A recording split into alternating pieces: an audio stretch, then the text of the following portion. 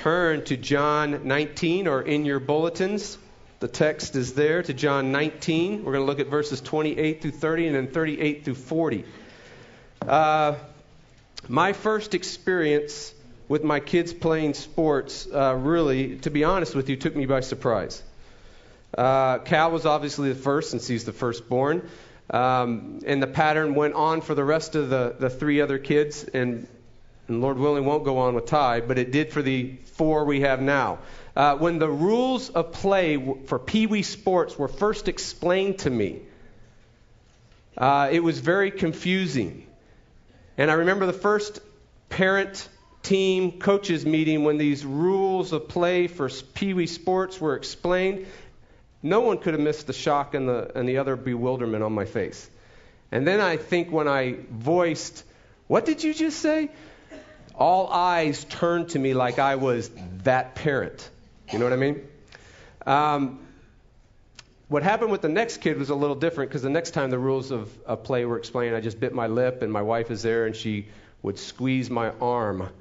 And that was her silent signal, "Honey, do not open your mouth." Men, you got that one, right? Sometimes it's a leg, sometimes it's an arm. Now, currently, I'm hoping that by the time Ty gets here, the old school rules will be back in style. And the new school rules will hit the road forever. So what are the new school rules that are currently in play in Pee Wee sports? Here's what they are. The elimination of competition. Right? Yeah, everybody. You know, what we do is we don't keep score because we don't Rufus to feel like a loser if his team lose. Right? Everyone's a winner. Nobody loses. Everyone wins today. There are no winners. There are no losers. Everybody's a winner. Now, I do have some silent, I had some gratification in this whole process, just a small sign of triumph, because after every game, with every kid, they came running up to me telling me the score.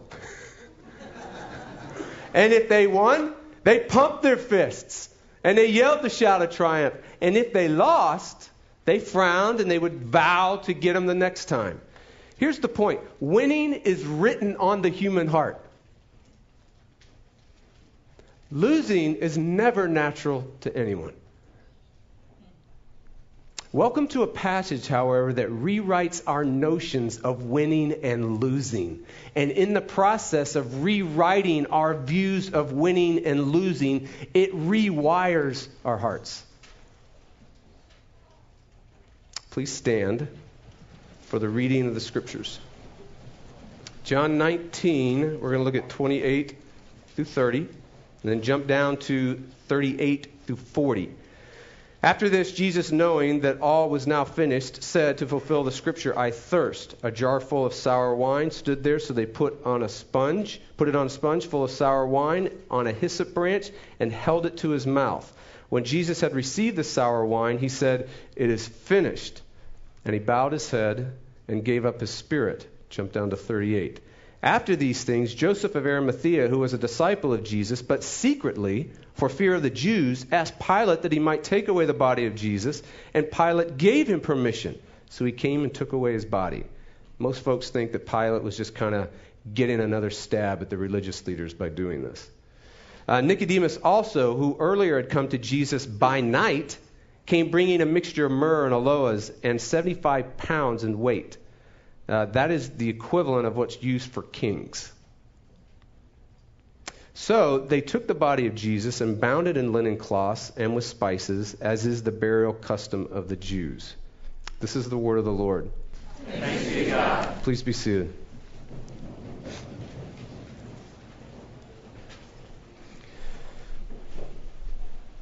Oh, Father, we thank you for your word. We thank you for your Spirit. We ask that by the power of your Spirit, you would seal the wonders of your word to our hearts. So, Jesus, would you unleash heaven by the power of your Spirit upon your people? For this is what we need. In Jesus' name, amen. All right, we are in a brief series, a 3-part series. Next week we'll be back into rediscovering God in the Old Testament, or through the Old Testament. But right now we're in a brief series through the Easter season on the final moments of Jesus' life. We have seen his first, we saw his second group. There are three groupings of his last words. One were addressed to his mother and to John on the cross. The second group of words, which we looked at in the beginning, was I thirst. Last week we looked at it is finished. Today, though, we're going to look at Jesus' final act, his final work, his final accomplishment on the cross. The question is, what is it? What is his final work? What is his final accomplishment on the cross? And then once we get down what it is, it's even more important is, so what? What did he accomplish in such a way that it actually matters and means something to us? So what? What did his final act on the cross, how does it reach and rewire you and me? And reach and rewire our loved ones? And reach and rewire this church for the next 10 years? Coming on the heels of our 10th celebration. That's what we're going to do. Now, I want you to look at what Jesus does after he says, it is finished. Verse 30. Let's look at verse 30 together. He bowed his head. Now, we zeroed in on that last week. And gave up his spirit. That's what we're zeroing in on this week. A more filled out translation would go like this. Remember, last week was he laid his head down to rest. Which is absolutely phenomenal. Filling out the rest of it would be, and dismissed his spirit. Jesus dismissed his spirit. His spirit was not involuntarily taken from him. No, Jesus laid down his life. His life was not involuntarily overcome and taken from him. In fact, earlier, Jesus is teaching, and he's talking about the uniqueness of his death that's about to come in several chapters, and he's talking to anyone within hearing distance, and he says this, he said, I lay down my life that I may take it up again. No one takes it from me, but I lay it down on my own accord. I have authority to lay it down. I have authority to take it up again. This charge I've received from my Father. Do you see what he's saying? Jesus is saying, I have authority over death. The author, the source, the Father of life has given me charge, power, authority over death. Jesus has power over death. Death does not have power over Jesus. It's like this.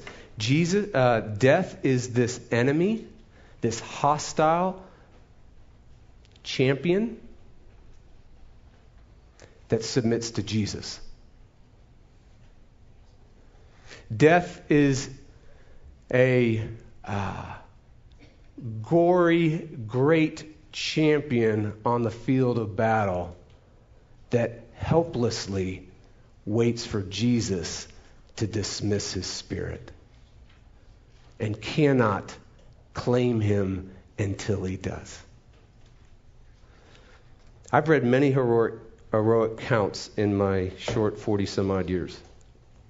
Soldiers, martyrs in the church, and just everyday people. Quite honestly, when I read these accounts, they take my breath away.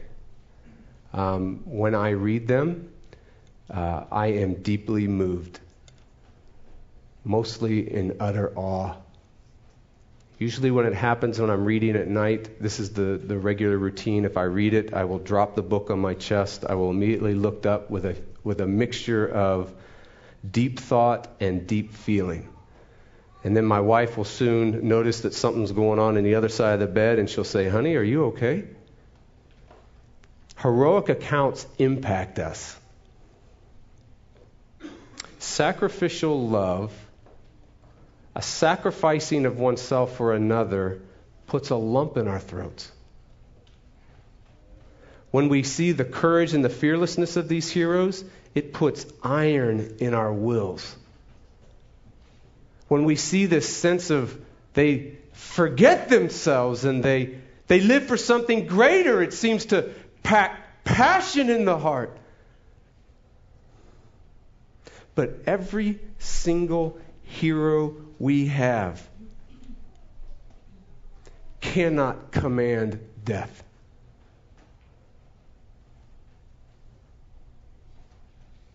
Cannot control death. In the end, every single hero loses to death. John wants you to know in this passage that in the most brutal piece of real estate in the history of the cosmos that ever existed on earth, in heaven, and under the earth, that in this most brutal piece of real estate where the ground of the slaying of the Son of God is taking place, what John wants you to know, that Jesus is complete control here. Jesus is in complete command here. Jesus dismisses his spirit. Jesus volunteers to lay down his life. Jesus wins even here. Now, what's Jesus' final work? What's his final act? What's his final accomplishment on the cross? What's he doing here? You know what the answer is? He's winning here. How? By losing. He is winning by losing. So Jesus defeats sin and death by losing.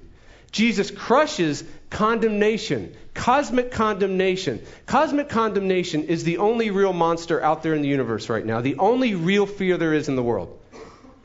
It's out there, and it terrorizes all of us in here. Cosmic condemnation of our very being is the only monster and the only fear, and Jesus crushes it by losing.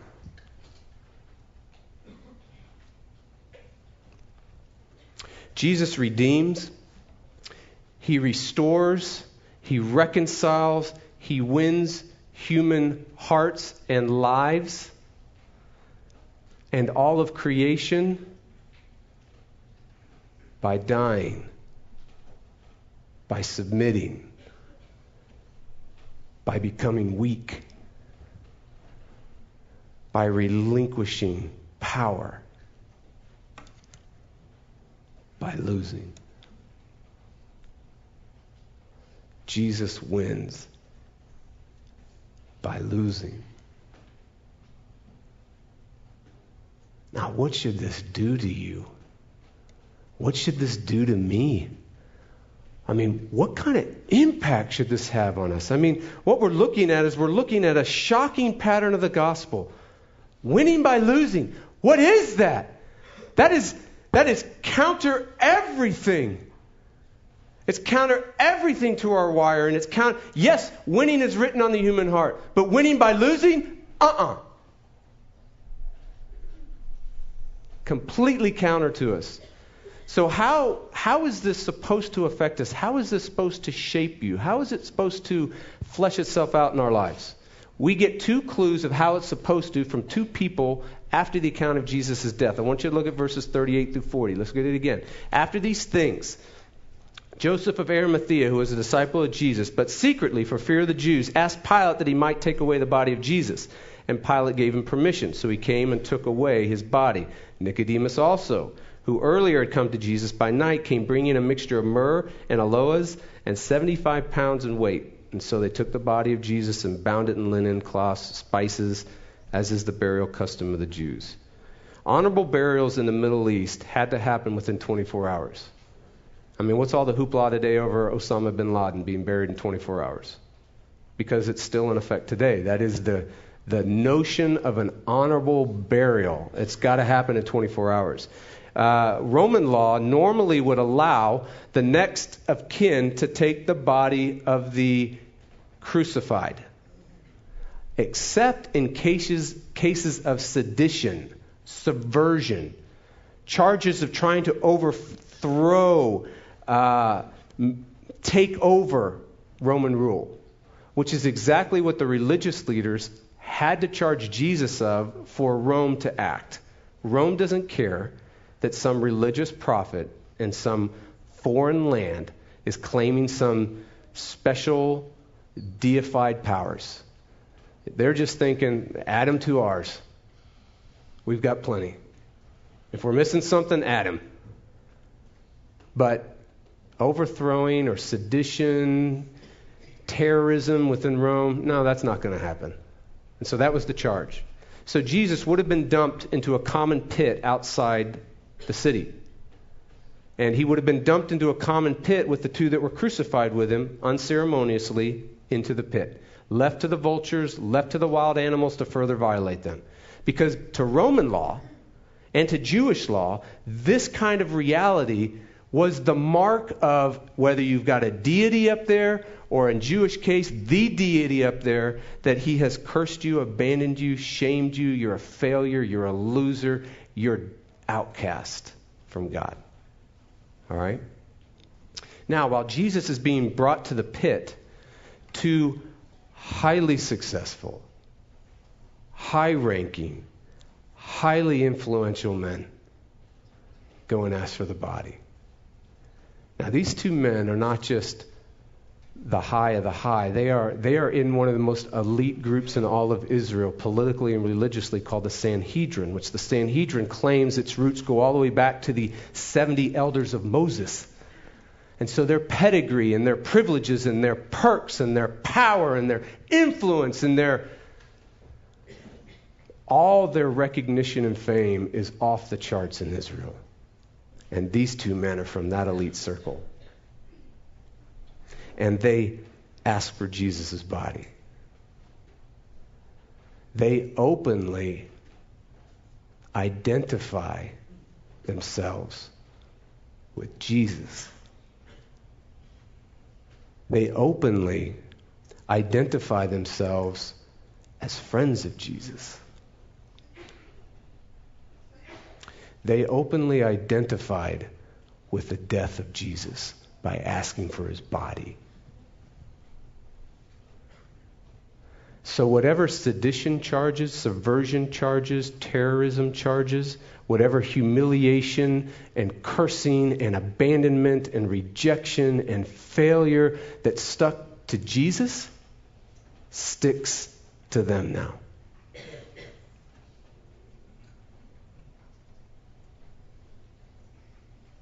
The death of Jesus to Joseph and Nicodemus was their death of self-importance. Here's what we got.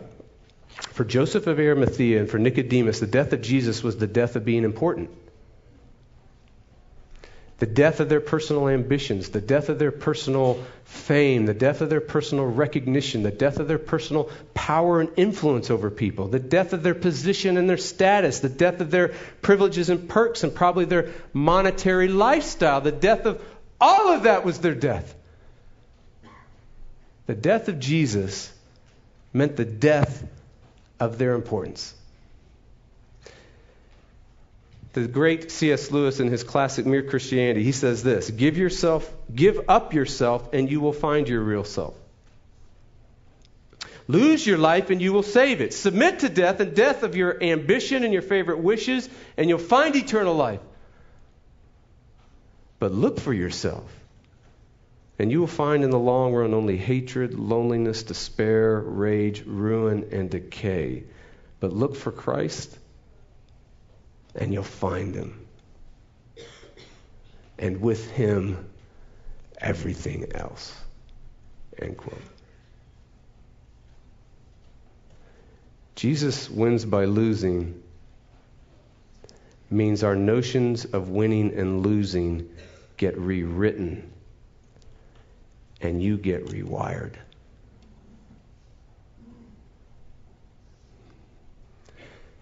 We don't win by being important, by amassing power and influence and ambition and prestige and recognition and fame and respect and approval and acclaim and applause and beauty and strength and might. We win by losing it.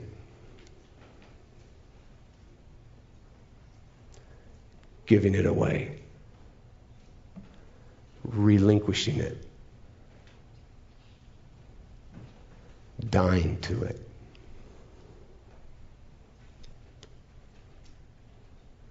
Winning by winning the argument is losing in God's eyes.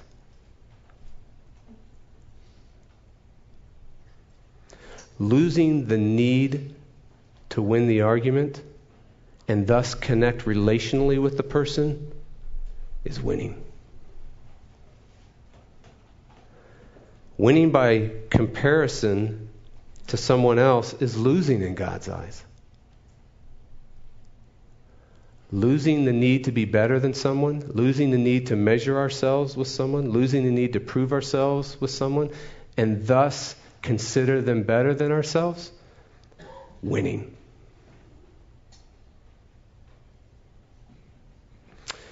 Winning by raw force and power, and this means husbands hiding behind submission in your marriage, parents hiding behind, and anyone in authority, anyone that has a leadership position, employers, employees, church leaders, folks at Bail, anywhere.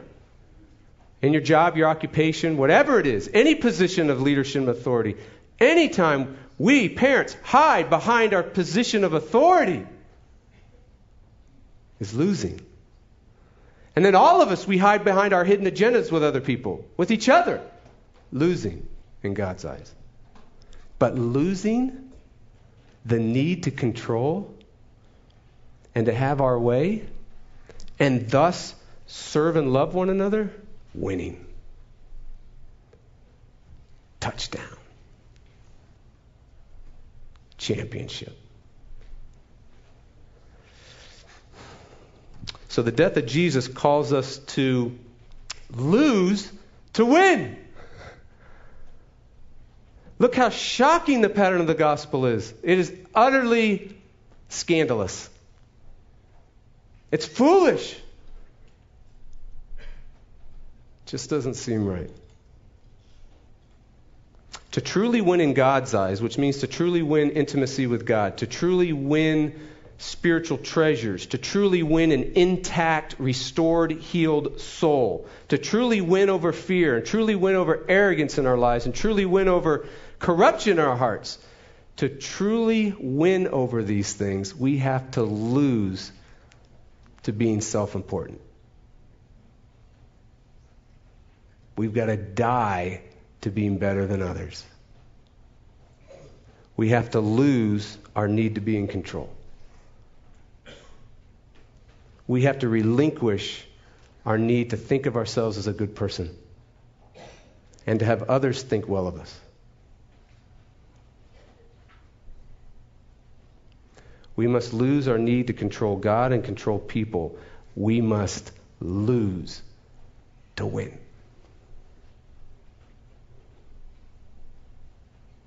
So how are we doing? That's a tough one, isn't it? How do we do this? How does this happen?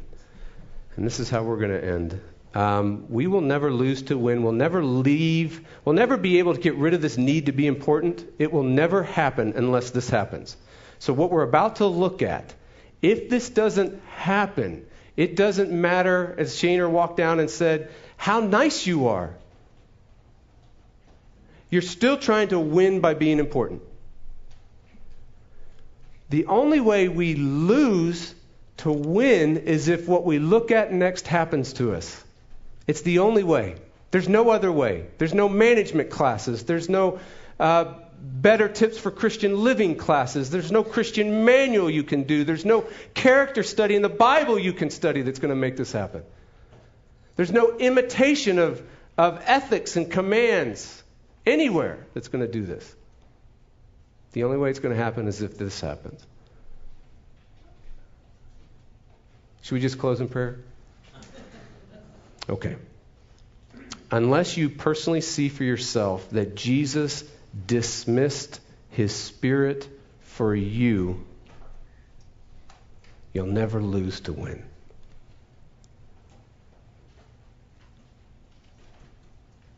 Unless you see with the eyes of your heart that when he was at this moment on the cross, right after he lays his head down to rest, you are in his mind and his heart, and he dismissed his Spirit.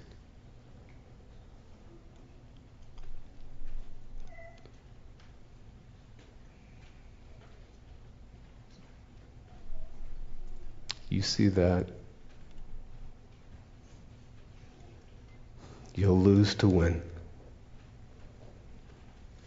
What you'll see when Jesus dismissed his Spirit, you'll see that you win everything. He dismissed his Spirit so you'll win everything. He dismissed his Spirit so that you'll win the removal of sin. He dismissed his Spirit so you'll win the removal of that cosmic monster and that cosmic fear that runs everyone ragged in the cosmos right now, inside and out. Eternal justice, cosmic condemnation. He removes it. And he also, when he wins by losing, what he does is he wins for you. He is able to remove the unremovable stain of shame. When he dismissed his Spirit, you win that unremovable stain of shame wiped from you. But not only this, what he ends up doing is that when Jesus dismissed his Spirit for you, he removes your need to be important. You don't have to crave and run around looking for people and places and power and performance to make you important. He removes that need because he makes you important with God. You have intimacy with God. You have worth and value and meaning and love with God. And when you get that, the craving and the need to be important goes away. Because you're important with God and to God. So John tells us in verse 38, Joseph of Arimathea was a disciple of Jesus, but secretly for fear of the Jews. Did you catch that? And then it's repeated with Nicodemus. Nicodemus also, who earlier had come to Jesus by night. Why did he come by night? Because he also feared the Jews. Do you see what John wants you to see in both these men? Both these men had a driving, craving need to be important. Or we could say it negatively, state it negatively. Both these men were driven by the fear of being dismissed by people. Being small to people.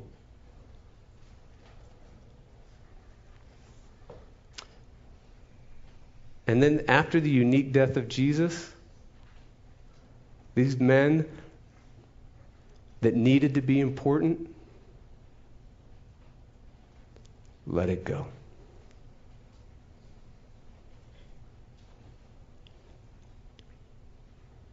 When they identified with Jesus' body, being important died with Jesus.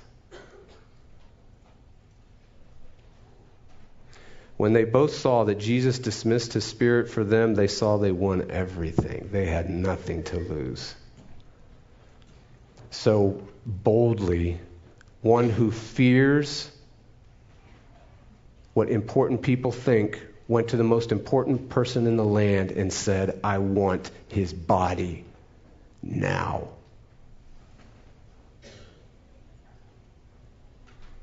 The one who was in the elite circles, fearing at night, the text says, secretly would go to Jesus for fear of the Jews. In broad daylight, asked for Jesus' body in front of all the Sanhedrin. And then Nicodemus at night, boldly in broad daylight, goes with Joseph of Arimathea to the pit, carries Jesus' body, and gives it a proper burial. What happened? They saw on the cross that Jesus dismissed his spirit for them. They won importance with God. So here's the final deal is this. Jesus lost. Jesus dismissed his spirit. Jesus willingly laid down his life, and he did so for people who craved to be important, self-important. So you could win everything, importance with God. So if you see this, you'll trust Jesus as your Savior, the one who wins importance with God for you. And Christians, what we'll do as we're in this journey of learning to live the Christian life, learning to, what does it mean to grow in holiness? What does it mean to grow in this relationship with God? Well, this is what it means. If you see Jesus dismissing his spirit for you so that you win everything, you know what happens? Today and tomorrow, you willingly, joyfully will lose your need to be important in your marriage, with your kids, in the workplace, in the church, with your neighbor. We will become people who lose to win. Amen.